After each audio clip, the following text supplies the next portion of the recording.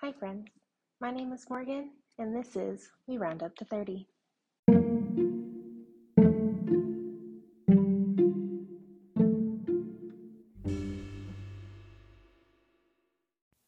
Hi friends, and welcome back to We Round Up to 30. On this episode, we're going to be talking about ADHD in women and how a lot of times, not only with ADHD, but with a lot of things, we're often discounted when talking to doctors about what we're experiencing and things like that, and a little bit with my struggles and things like that. So, thanks for hanging out. ADHD in women a lot of times goes undiagnosed because the typical kind of signs and things to look for when diagnosing, pre-testing and things like that, are based on how males interact and kind of symptoms, if for the lack of a better word, that go along with it. So hyperactive, trouble focusing, things like that. Things that as women, a lot of times, we are taught not to do. So we are essentially taught a form of masking with it. So it makes it a lot more difficult to diagnose that.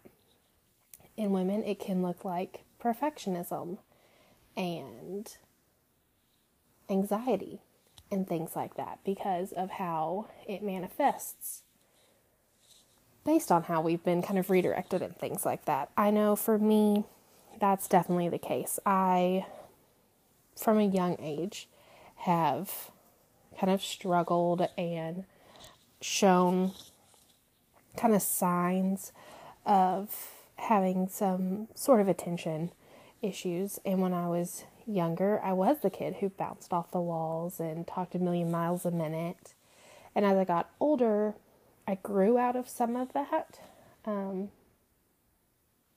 More accurately, it got funneled into different areas. So I would hyperfixate on things, and I was both a perfectionist and a procrastinator, and not knowing, had a lot of anxiety, but I was able to manage it because I performed well in school, so people didn't necessarily pick up on it, that I had anything kind of going on, that I was neurodivergent, because I was masking it really well. And a lot of that came from the structure that comes along with school. You're in class, you have homework, you have deadlines, and so it made it easier to manage. But after I graduated with my master's degree, I found I was struggling a lot with work. And even right before I graduated, once the pandemic started, I found that I was having a hard time because there was a lot of gray, and I've never operated well when things are gray. But it made it very hard to kind of stay motivated and have that built-in structure kind of fall away. I've noticed it more and more. My attention span's worse. My memory is awful.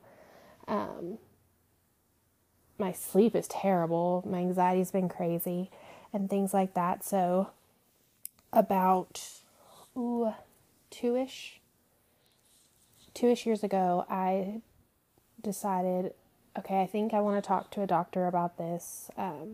It was a light discussion when I was younger with my pediatrician, but that was in like the late 90s, early 2000s, and ADHD medication was scary, and not a lot of people knew about it. So my parents opted for me not to go on it. And like I said, I was managing really well, so it really wasn't that big of a deal. But now managing is a lot harder. So I scheduled a doctor's appointment, went in, kind of had myself prepared of this is what I was going to say. And I said, I have been doing some reading based on these things that I'm experiencing.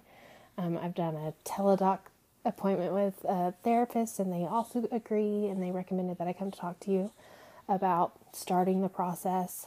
The doctor looked at me and said, well, you're not bouncing sitting there talking to me, so I guess you have ADHD. I guess we can get this started for you. And it just felt so defeating and almost patronizing that I'm sitting here telling you my lived experience, the thing that I feel every day. And because I'm not sitting there bouncing like a stereotypical male with ADHD would, I couldn't possibly know what's wrong with my own body. Or in this case, I guess my brain.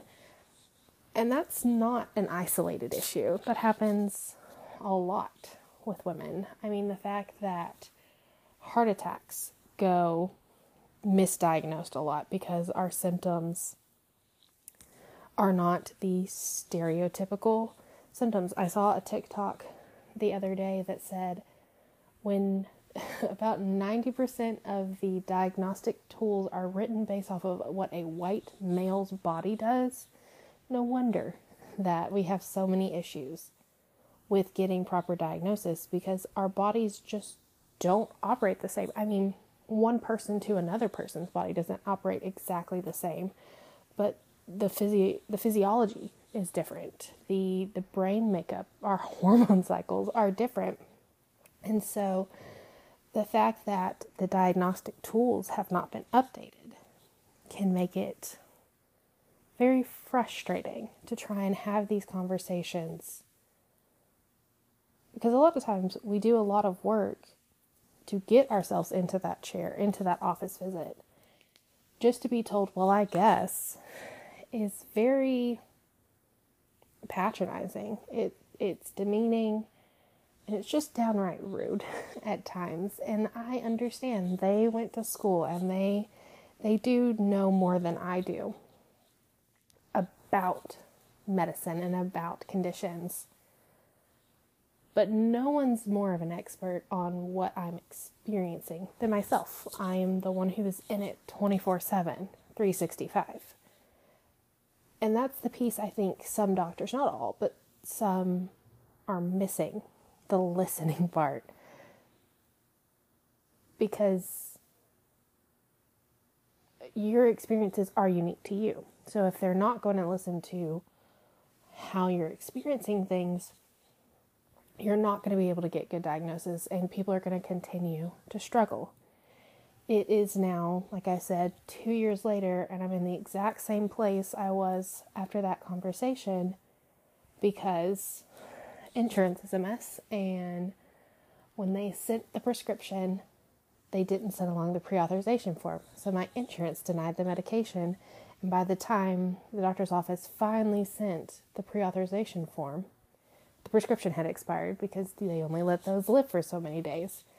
And I gave up because it just didn't feel, I didn't have enough brain space and mental capacity to fight that, which is counterintuitive. If I could be getting better care for my ADHD, I would have the mental space, the motivation, the whatever it needs to be to accomplish some of these tasks, like advocating for myself. But I can't do that if people aren't listening to me. And so I don't have a perfect answer other than continue to fight, continue to advocate for yourself, and in the interim, build a system for managing it. What I currently am working on is rebuilding in that structure. So yes, there's some structure. I have work schedule 8 to 5 Monday through Friday, but a lot of my projects are either ongoing or have a lot of autonomy in the day-to-day, what that looks like, which is great for my professional development. It is not so great for how my brain operates. So one thing that I do is I kind of sit down on first day and kind of map out, okay, these are the things that I think needs to get done. And it's a little bit of a word dump in there. And then after I say, okay, here's what I would like to accomplish this week, I go in and build mini due dates for things, because that helps with the procrastination portion of my brain. If I have a date that something needs to get done by, I'll sometimes push it off, but it'll get done. Versus if it just is open-ended, it just sits on that back burner, and I'll pick it up every now and then, especially if the task is not something that is super exciting or has a good ROI on input to output.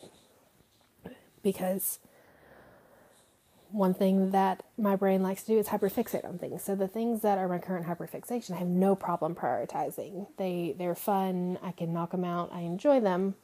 But those things that are a little less instant gratification or are a little more boring, for lack of better terms, I struggle to start sometimes.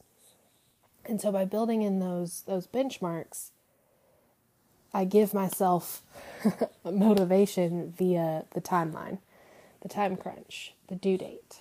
I've always been that way. You'd have a week to write a paper, and I'd start it 2 days before because I knew I could get it done in 2 days. Well, that doesn't always work in adult life, because a lot of times some things have due dates, like your bills or events coming up, but there's a lot of life that is just, these are things that have to get done. And if you don't, for people who have issues, with executive dysfunction or anything else, those gray areas can be a struggling point. And so that's one area that I do. I'm also working to build in more things that do bring me joy or sparks of excitement, like this podcast, to kind of like, okay, let me do the not so fun thing so I can get to the fun thing. The dessert mindset of it, of eat your vegetables, aka the not so fun task, so you can get to your dessert, which is great. I still struggle, because sometimes life happens and you will have worked until you don't have any more to give. Some people will talk about the spoons theory, where some days several little tasks can be wrapped up into one spoon with an overarching title. Other days, every little piece that makes up that task is its own spoon. And some days I have more spoons than others. Some days things take less spoons, and I'm just learning to manage it. It's a struggle. Like I said, I have no magic answer by any means, but trying is always the first step. Figuring out what does work, what doesn't, adjust, go from there. I'm also working on trying to do better with sleep. With that comes working on anxiety and things like that, but I've found a lot of my anxiety comes from feeling like I'm failing at things. So trying to re-establish what are my metrics for success is one way that I'm trying to work on fixing the anxiety so I can fix the sleep, because if I have a better night's sleep, I will have more brain space to do things. It's a whole complicated issue, but one that is getting better and worse all at the same time. It's hard to explain. It's getting better because I know more, I'm more aware of it. It's getting worse because as I get older, I struggle more with this. Having a lot of autonomy in this new job, I do enjoy that, But like I said, it comes with a lot of gray, which makes it where some days I'm super productive and other days I'm like, what did I get done today? And on those days where I feel like I got nothing done are the days I come home and I struggle the most with things like cooking dinner or doing the laundry or things like that. On days that I felt like it was super productive, I come home with more energy and things like that. So, setting better metrics, both personally and at work, where metrics maybe aren't clear, is another thing that I'm working to do. Doing better workload balance and things like that so I don't feel as stressed out or whatever. And so it's a struggle, I admit that. Funnily enough, about a third of my TikTok are things about ADHD that I'm learning more and more that, oh, I thought that was just a thing I did. I didn't realize that, A, not everyone does it, and B, that is because, or is a common occurrence with people who have ADHD or other types of neurodivergent spiciness in their brain. And it makes things feel less alone, but also like, oh, at the same time. It's a very weird dichotomy of both, I thought I was the only one, but also everyone doesn't do that. Like, it confirms that I'm not alone. But in that confirmation, it also answers, but you're still different because not everyone does it. And that's one area that I've always kind of struggled with. Like, as people and as humans, we want to belong, we want to fit in to a certain degree. And I've always felt a little bit like I never quite exactly fit in. And as I'm getting older, I'm learning I don't care as much. Like, obviously, I don't want to stand out to the point that I am abrasive or have no connections.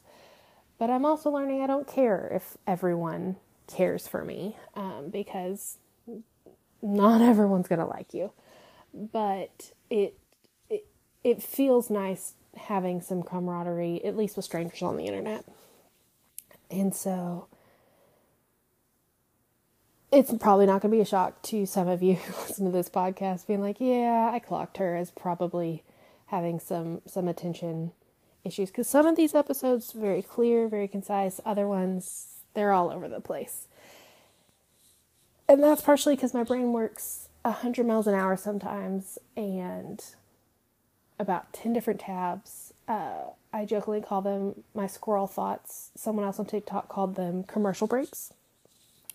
Because I will be in the middle of a conversation with someone and that clicks something in that back little tab of the computer that says, hey, that made me think of something else. So then I have to say it out loud or I'll lose it. And then I will lose what the original conversation was. Or there are some days where people will be talking to me and I will sit there and I will stare at them for a few seconds and then have to say, I'm so sorry. I know you were talking to me, but I caught none of that. Because my brain either runs on the fastest internet that we've ever had or dial-up on Internet Explorer, and it is the slowest it's ever been. And there's no in between. It is one or the other. And both are exhausting in and of itself. It's just kind of navigating which is less exhausting at the moment, or what serves the purpose of the day. And so some of that results in great things. It creates connections to points that maybe others wouldn't have noticed and things like that. But it can also be exhausting because you're constantly coming up with something new and your brain never feels like it shuts off. I learned recently, I don't remember exactly when I learned it, but it kind of like popped back up on my TikTok again, that not everyone has a running monologue in their head, like when they're thinking. Some people don't hear like a voice. I am not one of those lucky people. There is constantly noise and static in my brain at all times. And one tool I've found for that is when I'm trying to focus and work on something, have something playing. For years it was always music. A couple years ago I got into podcasts, and I still will do those from time to time. But that's a double-edged sword. It quiets the side chatter as it's listening to something. But when I'm really working on something, I'm not listening to the podcast. It's just kind of background noise. So recently I've started doing music again. Because it does. It gives me enough where I can occasionally tune back in and kind of sing along in my head. Or I can just kind of tune it out and it's background noise instead of the running loop of background noise that is in my head. And so if you too are struggling with things like this, trial and error it, find what works for you. Once I learned that in college, that really helped with homework and studying, and it continues to help with working now, that just having a little bit of music for me, the same thing, like I'd go and study on the group study floor because there was enough chatter to serve as background noise. I would try to study on the quiet floor, which everyone brags about, like, this is the floor you study on. Couldn't do it. I was aware of every little sound and every sound I was making and was hyper focusing on, am I being too loud? Is this, it's fine. Can people hear that I'm turning the pages? So I had to adapt. That is the one thing I've learned the most. When you have any type of neurodivergency, adaptation is your friend.